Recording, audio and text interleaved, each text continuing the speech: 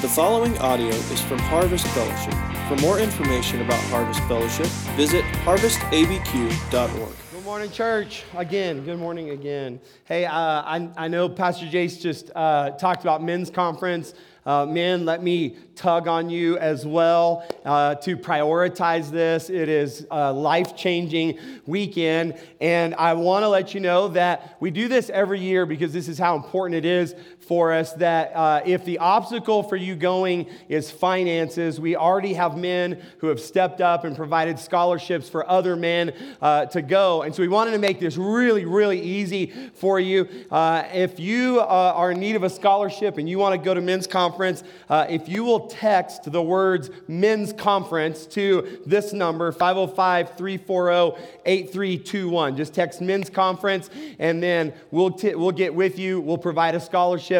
We want you to be there. Don't let that be the reason that you miss out on a life-changing weekend. And so I want you to have that option available. So text us. We'll help you. We'll take care of that. I need to warn you that before we get into today's message, I have quite a few other things that I need to talk with you about. Is that okay? Can you hang with me? All right. So it's all good news. It's really exciting. So first of all, I want to tell you about two new staff members that are joining our Harvest team here in 2024. If you're at the Dream Team party, you already know about this, but we wanted to make sure everybody knew about this. I'm really excited that the Lord is expanding our team going into this year because I have a sense, I hope you do as well, that we're in for a wild ride in 2024. And I'm glad to have some additional team members to help to carry the load. So the first one I want to tell you about is Amber Okotete. She is sitting right back there,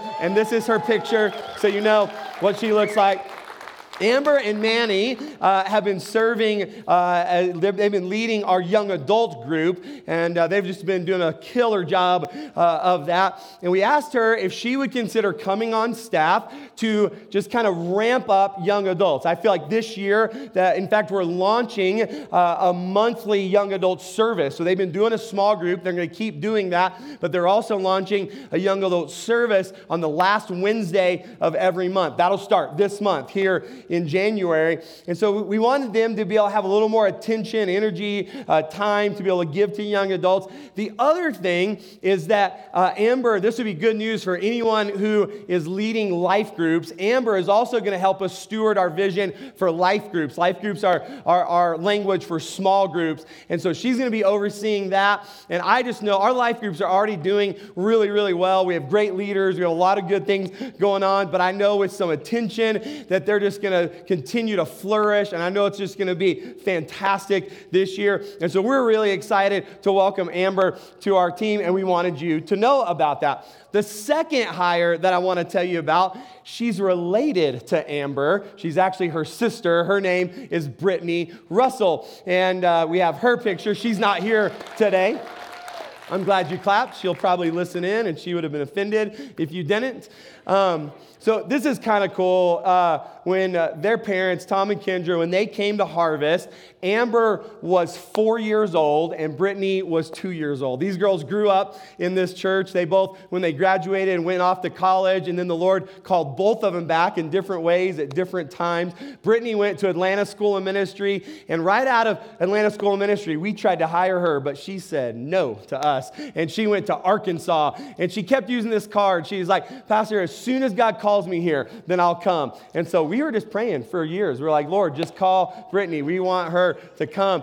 And late in 23, she called and sensed that the Lord was calling her home. She actually moved home with no job offer, with nothing. She just took a step of faith, said, I'm supposed to be home. She came home. We talked with her, and we ended up hiring her. And I'm going to tell you what she's going to be doing. And parents, you're going to want to pay attention to this one. So Brittany is going to be stepping in as our new kids pastor. Now, you might be wondering what's happening with Madison. You just saw Pastor Madison a few minutes ago, and I'm really happy to tell you Pastor Madison's not going anywhere. That's really, really good news.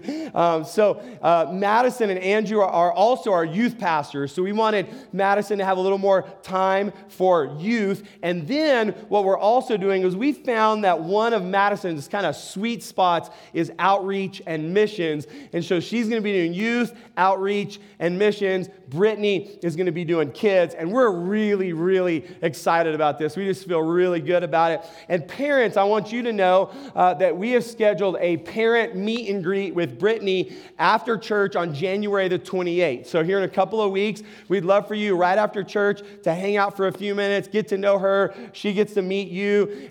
We're going to take our time with the transition. I'm expecting that we probably won't be fully, probably won't be fully in charge of kids until maybe March. And that's one big value of this transition where Madison's still here and we're not in a big rush. And so I'm really excited about those staff changes. I wanted you to know about it. And if you have questions, come talk to us.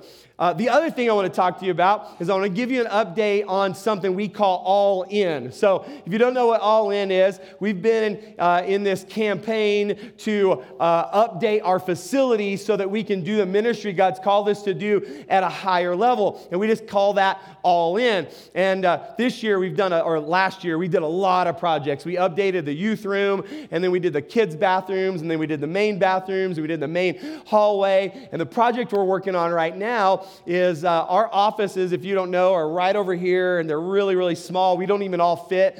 Even without Amber and Brittany, we didn't fit. Now we especially don't fit. And so we had some space up here that's kind of behind that wall and behind that wall, and it wasn't being utilized very well. So we went up there, we demoed everything, and we're rebuilding that, and that's going to be our new office complex, which we're expecting that we'll be in that by March. That's what we're hoping, March or April. This week, we got our plumbing inspection. We got our electrical inspection. We are scheduled to have our framing inspection on Tuesday. We're so confident that we're going to pass that we've already ordered the drywall. It's on its way. That's how confident we are. So by next week, we should have insulation in the walls and drywall going up. And our team is so excited for the new offices. And here's what I'm really excited about when we move upstairs is that we're going to demo all of this area over here where the offices are and some of this stuff kind of behind this closet that we have over here. And we're going to create a big lobby on that side because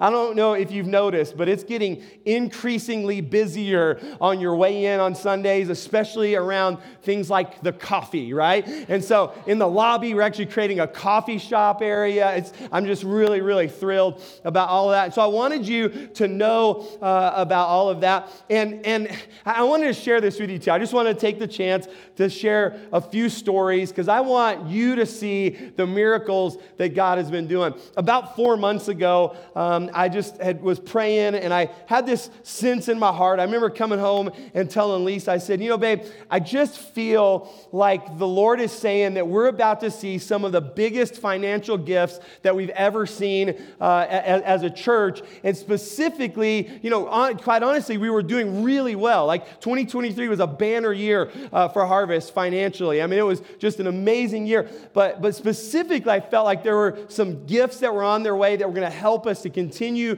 to do what we're doing with All In, with all of this work. And I didn't know how or where it would come from, but I knew this. I knew that the dream that we have was bigger than our bank account. Does anyone else have dreams bigger than your bank account? And I knew that. And so I knew that what our faith step was putting a demand on the Lord to show up in a miraculous way. And so we have some really cool stories that I just wanted you to know about it. When we got finished with the youth room, and that was a big project for us. When we got finished with that, one of our contractors that helped us with the work there attends our church, and he came to me as we were wrapping it up, and he said, Pastor, I don't know if you've noticed, but we haven't sent you a bill for the work that we've done. I said, I did notice. I was wondering when you were going to send us a bill. And he said, well, we've decided that we're not going to send you a bill for our part of the work. We're going to donate that as part of our contribution to All In.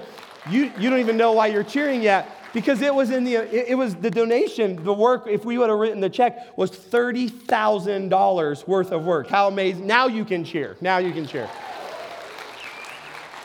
Then we had another contractor, I don't think they talked about this, that did the exact same thing. And though that was another $31,000 that was donated. Now you can cheer. And then last Sunday, something pretty spectacular happened. As soon as church ended, I was still in the front row. Karen, our accountant, she beelined it over to me.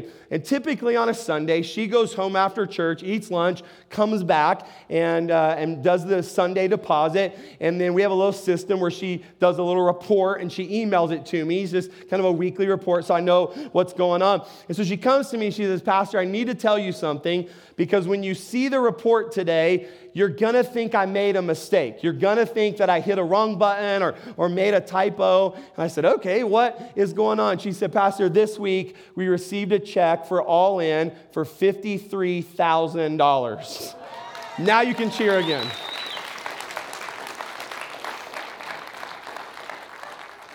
Yes, last Sunday was a busy Sunday. We left church. We had lunch. I had to run to Costco to get stuff for our New Year's Eve party.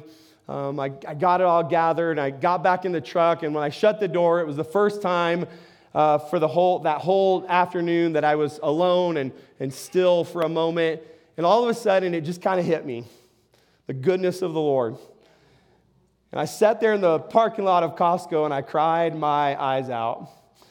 And I said, Lord, I had a sense that you were getting ready to do something. I didn't know how any of it would happen. I didn't have plans. I didn't know. And you've done it. And I just have to tell you this, as I was rejoicing and talking to the Lord about it, I had another sense in my heart as I felt like the Lord was saying, I'm just getting started. There's more. Like, you just keep walking in faith and obeying me and taking the steps that I've asked you to take, and I will continue to provide. And the reason I chose to share all of this and take so much time is because the thing that's really in my heart is that I believe that those three gifts specifically have unlocked a new dimension of generosity for Harvest. I think that wherever we've been living in generosity in the last year or years, I believe that we've entered a new place. Like we've gone to a new level, and that we're not going to go back. Like as a church, that's just what I feel. And I wanted to tell you that because I want you to be a part of it. I want you to be a participant in what God is doing. And so I want you to know this. I want you to know that when we started our remodel, that it was really important to us. We said this publicly, that we were not going to back down on what we call loving our city. That's what we call all the things that we do locally, with the schools, with our outreaches, with all those things. We weren't going to back down from that, and we weren't going to back down from missions. We have a strong missions culture. We send a lot of resources globally around the world. And what I'm really happy about in 2023 is all the things that we did in our building. We didn't back down from any of that. In fact, we pressed the gas a little bit. We went a little bit harder in some of those areas. And so I wanted to just take them in. I wanted to kind of tell you how it works. So at Harvest, we unashamedly teach a principle that the Bible teaches called the tithe. And real simple, the tithe means that a whole bunch of us have made the decision that we're going to give God the first 10% of everything that He blesses us with. And some of you, if you're not familiar with that, or maybe you're hearing that for the first time, you're like, are you kidding me? You give the first 10%. And I'll just tell you this, Lisa and I are blessed because we grew up in homes where our parents did this. So like literally, this is the only life we've ever known. I remember at like 6 and 7 years old getting birthday cards with money in it. And at the end of the birthday party, adding it all up and pulling the tithe out. And I couldn't wait to take it to kids' church. Like that's how long we've been doing it. And a bunch of you have similar stories and you've decided to do that. And so when you tithe, I want you to know that when you tithe, you're a part of everything that we do at Harvest. And here's what we do. Harvest takes the first 10% of everything we get and we give it away to missions. Like that's the very first thing. So we tithe. That's the first thing that we do, which by the way, I don't think we've had a year ever since we started doing this that we only gave 10%. That's kind of our baseline, but we almost always give more. So we tithe the first 10%. Then we use the resources to pay the expenses of the church. We pay the salary salaries and the light bill and all the things. And the good news is, though, that we manage that wisely. So there's always more than just enough to do the expenses. So the third thing that we do is we love our city. We do things like trunk or treat and extravaganza. And we partner with local ministries like Teen Challenge. We collaborate with other churches and organizations. And one of the things I'm super excited about for 2024 is a citywide outreach that a whole bunch of us churches are partnering with called Seek and Save. And if you want to put it on your calendar now, I'm going to need your help. It's August 13th through the 17th. And because of your generosity, we're able to help fund a big portion of that. And then after all of that, then we also send resources all over the world through global missions partners. And I'll just tell you quickly, we were a part of some really cool things last year. We helped build a brand new church. There was a church in Panama that through one of our missions partners reached out, and they were meeting open air, just under a tree out in the grass. And so through your generosity, we were able to send resources, and our missionary there was able to get all of the materials. We built a brand new church for them. One of our partners is a Bible translation ministry, and this year we were part of helping put the Bible in a brand new language that it's never been in that language before. And that was because of your generosity, because of Run for the Light, and a bunch of you participated in that. We raised over $40,000. Then we had a matching donor that doubled that, so we raised over $80,000. And if you don't know about Feed One, what they do is for $10 a month, they feed a child every single day of the week for just $10 a month. So if you do the math, that means that we fed over 650 children this last year, every single day. How awesome is that? You didn't know when to cheer because there were so many good things, right? And after all of that, we also prioritize our harvest families with benevolence and things like scholarships, like we just did with Men's Conference and other things. And so I hope I'm painting a good picture that when you choose to participate with the tithe, you're a part of all of that. And that when all of us do our part, it's pretty amazing what we can accomplish together. And so maybe you're trying to figure out how you can be a part. I would say this: the first thing would be to join us in generosity on a regular basis. And I would really encourage you to take the faith step of tithing. But some of you've been tithing for a long time. That's old hat. You're used to it. You've been doing it. And maybe this year you want to make a decision to give additionally to All In. So through all of our platforms at any time, you can give extra towards All In. And what that's going to do is that's going to help us to continue to keep up with the renovations. I have a dream that we will cash flow all of the renovations, that we won't have to borrow any money. Now, we've done a great job. We've been working on this for a long time. We had money set aside for this, and so far, everything we've done, we've been able to pay with cash, which is really exciting. But I'll tell you, we're building fast. And building's expensive. And so I'm watching the account go down. I'm not worried. I believe God's going to do miracles. And I wanted you to know about all of this because I just think it's really exciting. So thank you for hanging with me for the update. Is that good? Was that helpful? All right. So today we're starting a new series. Are you excited about that? New year, new series. I mentioned it earlier. We sang the song. Our theme, really, this whole year is this phrase: Jesus over everything. Jesus over everything. If you were with us last week, we read a passage in Mark's gospel where Jesus asked a guy named Bartimaeus this question. He asked, "What do you want me to do for you?" And we really pondered that question last week. And I know a bunch of you, because you've talked to me about it, you wrote that down, you spent some time, you thought about it, you've prayed about it this week, you've journaled about it, you've brought it to the Lord. A whole bunch of you this week jumped in on our fast this week. We fasted the first 7 days of the week. I asked someone this morning, I said, "How are you doing?" He said, "I'm hungry." I said, "I get it, bro. I get it," right? So this question, what do you want me to do for you? We're actually going to see the same question, but in a different passage, also in Mark chapter 10. So let's read that. Mark chapter 10, starting in verse 35, says this: "Then James and John, the sons of Zebedee, came to Jesus. 'Teacher,' they said, 'we want you to do whatever we ask.' Here's Jesus, same question as he did to Bartimaeus. He says, what do you want me to do for you? They replied, let one of us sit at your right and the other at your left in your glory. Jesus says, you don't know what you're asking. Can you drink the cup I drink or be baptized with the baptism that I'm baptized with? And they say, we can. Jesus said, you will drink the cup I drink and be baptized with the baptism I'm baptized with, but to sit at my right or left is not for me to grant. These places belong to those for whom they've been prepared. When the 10, so if you remember, there's 12 disciples walking around with Jesus doing ministry. So the other 10 are listening in to this conversation. And when they heard this, they became indignant with James and John. So Jesus calls all of them together and says, you know that those who are regarded as rulers of Gentiles lord it over them, and their high officials exercise authority over them. Not so with you. Instead, whoever wants to be great among you must be your servant, and whoever wants to be first must be slave for all. For even the Son of Man did not come to be served, but to serve and to give his life as a ransom for many.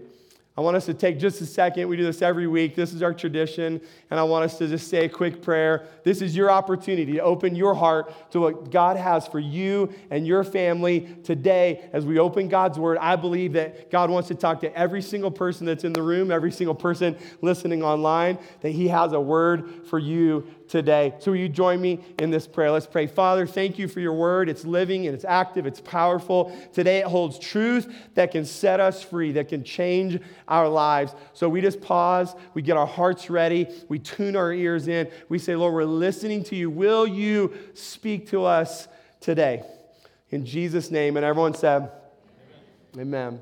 Growing up, my dad was both a pastor and a general contractor. So from a very young age, I grew up on job sites learning how to build things. We mostly built houses and about 1 or 2 churches a year around the state. We would go and build. And so I learned construction growing up. And one of the things that I remember is that often on the job site, one of the first things they do is they bring in some type of heavy equipment, a tractor, and they'll scrape the land, and they have to create a pad to build the foundation on. And so what they would do is when they did that dirt work, is they'd create a dirt pile off kind of to the side or in the corner of the lot, and then that would sit there during the whole project so they could use that at the end to bring it back over and do a final grade to kind of smooth things out. Now, for my brother and I, my brother's 2 years younger than me, for my brother and I, this dirt pile provided a wonderful opportunity.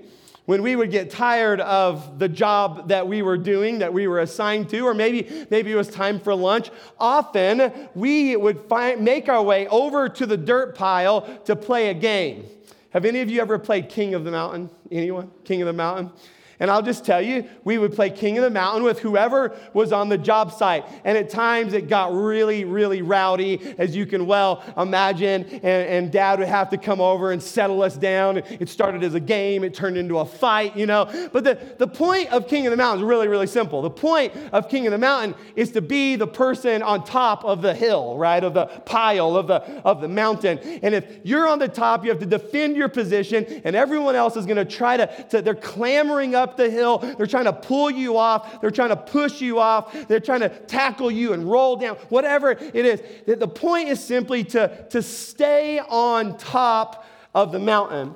Now today, as we start this new series, Jesus Over Everything, our title is that game. Our title is King of the Mountain. Now, I have to tell you, I'm excited about this series. Lisa and I were at a conference this last year, and in the middle of it, in the middle of a worship time, I felt like the Lord was talking to me about this phrase, Jesus over everything. I got my journal out. I wrote it down that day at lunch. I said, Lisa, I think I have our 2024 theme. And I shared it with her. We talked about it. We prayed about it. And I began to share it with our team leading into the year. year. I'm excited about this theme, Jesus over everything. I'm excited to announce week in and week out that Jesus really is over everything. I'm excited. I can't wait to talk about how Jesus is over painful situations in our lives. I can't wait to pray with you and declare that Jesus is over sickness. Does anyone believe that with me? I'm glad that in an election year that Jesus is over politics. Is anyone happy about that? I'm glad that Jesus is over Republicans and Democrats and anyone else. I'm glad that whatever happens this year in election stuff, that Jesus is going to reign over it all. I'm not 100% sure, but next week our 6-minute sermon speakers have been assigned the same topic, Jesus over everything. I don't know exactly what they're going to say, but I'll just guess that some of them are going to point us towards the various places in our lives where Jesus can be victorious. I'm thankful that Jesus is over broken relationships. I'm thankful that Jesus can heal marriages. I'm thankful that last year, as we talked about coming out of the cave, now what do? That Jesus is over mental health. For that matter, I'm thankful that He's over all of our health, our physical health, our mental health, our emotional health, our financial health, our spiritual health. He reigns over all of it. All of this is true. Do you believe it? But there's a foundational issue that we have to settle first, and it's this: who's king of the mountain? But what I'm saying is this: who is king of your life? See, what I've learned is in my own life that ever since I surrendered my heart to Christ, that I'm tempted, I use the word surrender, that I'm tempted at times to take control back over of my life. Does that happen to any of you? And this is, if I could give you a picture, it's this game of King of the Mountain. Is that when I was a 7-year-old little boy and I prayed that prayer and I cried out to Jesus and I surrendered my life, what I did is I put Jesus on top of my mountain, on top of my life. And when I was a kid, I did pretty good. And when I was a teenager, I did pretty good. But as a young adult, there were some times where I went up the mountain and I kicked Jesus off. And I made the decision that I wanted to be king of the mountain for a little while. I wanted to make some decisions. I wanted to do that. And so we've got to settle this, because I imagine that as I'm talking about that you can relate, that there's this constant jostling for who is going to be at the top of my life. This is the struggle that James and John had. They wanted Jesus to serve them. Do you remember in the story? They came to Jesus, and this is how the conversation started. Jesus, we want you to do what we ask. Isn't that crazy? The audacity of James and John. They come to Jesus. We want you to do what we want. And Jesus, He went along with their request. He says, okay, what do you want me to do for you? They wanted this version of Jesus where He basically is a genie in a bottle, right? Where I get in trouble and I just rub the bottle and poof, out pops Jesus, and we just say, help us, Lord. Oh my goodness, I don't know what I'm going to do. I need your help. I need you to provide. I need you to heal. I need you to help us, Lord. And it's just this version of Christianity that we see in James and John that, quite honestly, we still see it today, that we just want Jesus to serve us. And this is their request. They say, let one of us sit on your right and one on your left. And here's kind of a key phrase in this: in your glory. What they're asking for is a place of prominence, right? They wanted to share in God's glory. They wanted to be king of the mountain. They wanted to be important. And to be fair, this isn't the first time that we see this. If you flip back one chapter in Mark chapter 9, verse 33 and 34, the disciples are walking along and they're having a discussion, and Jesus is there. It says they came to Capernaum, and when He was in the house, Jesus asked them, what were you arguing about on the road? Look at this. But they kept quiet, because on the way they had argued about who was the greatest. It was this, I really don't think these are the only two times it happened. I think there was this constant jostling for who is going to be king of my life, who is going to call the shots, who's going to be on top, who is going to be the most important. And now Jesus cuts to the core of their request when he says this. He says, you don't know what you're asking. You don't have any idea what you're asking. Don't we have a bad habit of this? We see what someone else has, and we think, boy, wouldn't it be nice if I had that same thing? But we fail to see all the hard work that they've put in to get where they are. I mean, isn't it easy to see someone else's highlight reel and wish that you had their life? What I've learned is that we don't know the backstory. We don't know the pain. I thought of this yesterday as I was reading back over my notes, and I thought about my amazing wife, and we've been married now 23 years, and we have an amazing marriage, and I'm so thankful for it. And you might look at our marriage, and you might think, boy, I wish I had what Jason and Lisa had. But can I just tell you that I don't think any of you would want to go through the pain that we went through to get where we are now. We look at someone who has financial resources. We think, God, I wish I could have that. We don't even know what we're asking because you don't know how many years they toiled and how many early mornings and all the hard work to get there. And this is the mistake. That James and John, they have no idea what they're asking of Jesus. So he plays a little game of King of the Mountain, and he asks them a question. He says, can you drink the cup that I drink or be baptized with the baptism that I am baptized with? I had to pause at this, and I had to think, what in the world is Jesus talking about? Can you drink of the cup that I drink of? I don't know if this happens in your house. Do any of you have a favorite cup in your house? A favorite cup?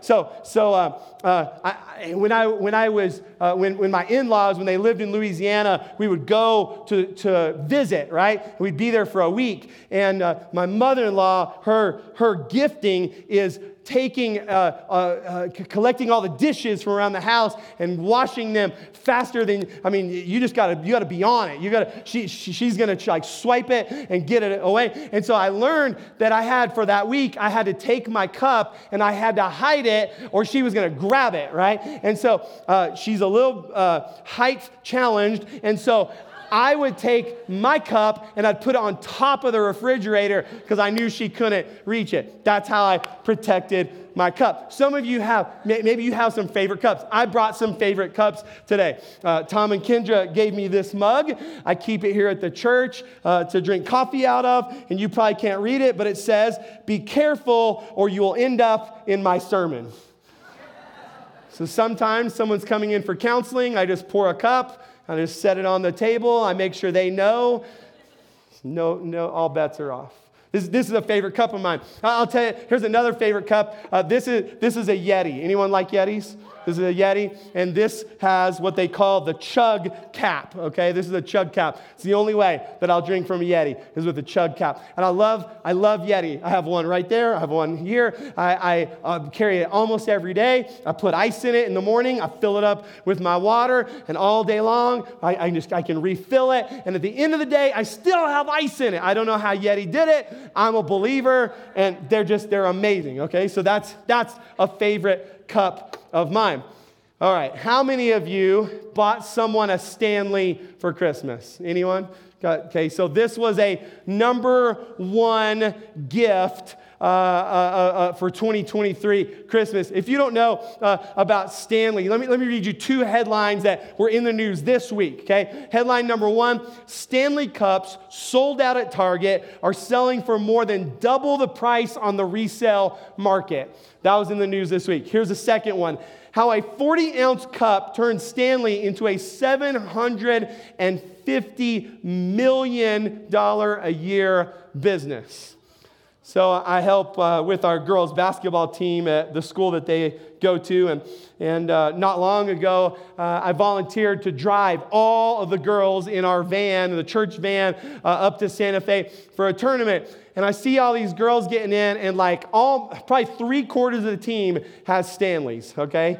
And so I thought I'd have some fun with it. And I said, girls, y'all realize Stanley's an old man brand, right? I'm like, whatever.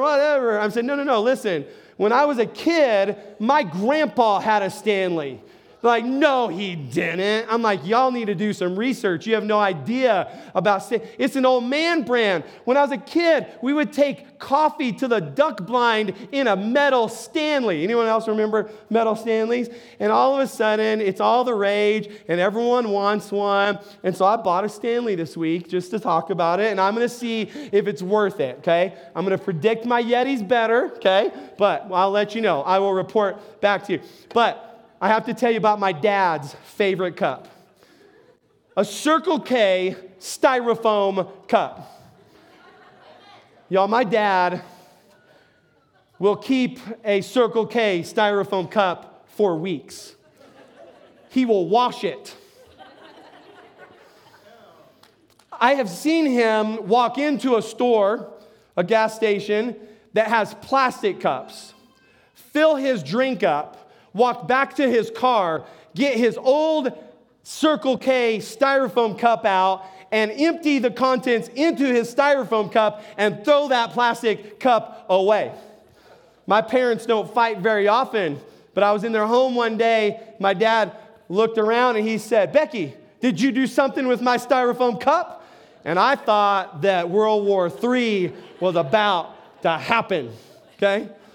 His favorite cup is a Circle K styrofoam cup. And I just got to thinking, what in the world did Jesus mean when he said, "Can you drink the cup that I am drinking of?" And I'll just tell you, Jesus wasn't talking about Yeti or Stanley or even Circle K styrofoam cups, even though I guess they're really good. Jesus was pointing to the cup of suffering that he was about to endure. His disciples knew, because he'd been talking about it, that he was going to establish a new kingdom. And in their minds, James and John especially, they're thinking Jesus is going to march in with a big army. He's going to overthrow the government. He's going to take over. He's going to be the new king. He's going to establish a new kingdom. And we want to be a part of this triumphant reign of the new king. And Jesus was establishing a new kingdom, but not like anything the world had ever seen before, and not in a way that the world had ever seen before. Instead of marching over and taking the kingdom by force, Jesus was going to do something radically different. Jesus was getting ready to lay down his own life to establish a new kingdom that would last forever, but he was going to do that by drinking of the cup of suffering. You probably know the story, but Jesus suffered immensely. He was wrongly accused. He was wrongly tried. He was whipped and beaten. He was forced to carry his own cross. When he got to the place where the crucifixion was going to happen, they literally put nails through his hands and his feet, and then he hung there. And if you don't know how crucifixion works, they don't actually die from the blood loss or from the nails in his hands and his feet, but it would put the body in a position where they would hang in such a way that they would suffocate. They couldn't breathe. And the only way to get a breath would be to push up on the hands and the feet and the nails and have that severe pain just to be able to get up, to open the oxygen, open the lungs, and to get another breath. And so it was a long, grueling, torturous way to die. And as Jesus is hanging there, gasping for air, suffocating, the soldiers are ridiculing him and mocking him. In Mark's Gospel, chapter 14, verse 34, we actually see Jesus before he goes to the cross. He's praying with his disciples in a garden. It's called the Garden of Gethsemane. And we get a little snapshot of this cup of suffering. He says, "My soul is overwhelmed with sorrow to the point of death." So again, he hasn't been whipped. He hasn't been put on the cross. He's simply saying, "I am so sorrowful. My heart is so broken. This cup of suffering is so big." He says, "I'm overwhelmed to the point of death." And he looks to his disciples and he says, "Stay here and watch." He goes a little further into the garden. It says he falls to the ground and he prays that if it is possible that this hour might pass from him. And this is his prayer in verse 36. He says, "Abba, Father," he's praying to God the Father. He says, "Abba, Father, everything is possible for you. Take this cup from me. I don't want to drink the cup of suffering. I don't want to go down this path, but I'm so thankful that his prayer didn't end there, because then he said this. He says, yet not my will, but what you will. And he went through with it. He went through, he went ahead and he drank from the cup of suffering. This is why Jesus says to James and John, you have no idea what you're asking for. But they respond, they say, yes, Lord, we can drink the same cup. And so Jesus says back to him, he says, you will drink the cup and you will be baptized with the baptism I'm baptized with. But to sit at my right and my left is not for me to grant. Those places are for those whom they've been prepared. And you need to know today that when Jesus is saying this to James and John, that he isn't just talking to them. He's actually looking into the future, and he's telling every single person who's going to make a decision to follow him. He's letting you and I know that it's not always going to be easy to follow Jesus. Now, I have a personal belief that following Jesus is the most fun thing that you can ever do. I tell people all the time, if you're bored following Jesus, it's not Jesus' fault, it's your fault. You're boring. Because Jesus isn't boring. It's called a faith walk for a reason. He's going to push you. He's going to prod you. He's going to take you to places you can never imagine. So I think it's the most fun. It's the biggest adventure. It's wonderful. But don't get confused that it's going to be easy. Jesus is telling the disciples, this cup of suffering isn't just for me. It's also for those who are choosing to follow me. Because here's the deal. If you're a true follower of Jesus, your life will go against the grain of culture. I remember as a teenager, there was an evangelist that came to the church to preach for 3 or 4 nights, and he had some merchandise that he sold, and one of the things was a shirt, and he gave me one. And it was, y'all, I was such a nerd in high school. You just have to know. I was a nerd, and Lisa was prom queen, cheerleader. I'm so thankful we didn't meet until later in life, because it wouldn't have worked, okay? So he gave me the shirt. It was neon blue, okay? And then in neon green, there was these fish that were swimming across one direction, and there was one other little fish swimming the other direction, and it said, it was a little Christian fish, and it said, go against the flow. And I remember as a teenager putting that shirt on to go to high school sometimes. It didn't matter because I wasn't popular at high school, so I could have worn whatever I want. But I remember putting it on and knowing I am going against the grain. I'm not like all of the other kids. I'm not going to do all the things they do or say the things they say or be the way. I remember thinking that even as a teenager, and I have to tell you, I'm a little bit worried about the current brand of Christianity that wants to look exactly like the rest of the world. It's hard sometimes to see a difference. It's hard to look at a Christ follower and not a Christ follower and examine the choices of their lives and how they live. And it's difficult to tell the difference. And I'm worried about that because Jesus is really clear, not just here, but all throughout the Bible, that we should look different. There's this verse in 1 Peter chapter 2, verse 9. He calls us out. He says, but you are a chosen people, a royal priesthood, a holy nation, God's special possession, that you may declare the praises of him who called you out of darkness into the wonderful light. You got to look different if you're not living in the dark. You got to look different if you have accepted that you're a chosen people, a holy nation, called out of darkness to live in the light.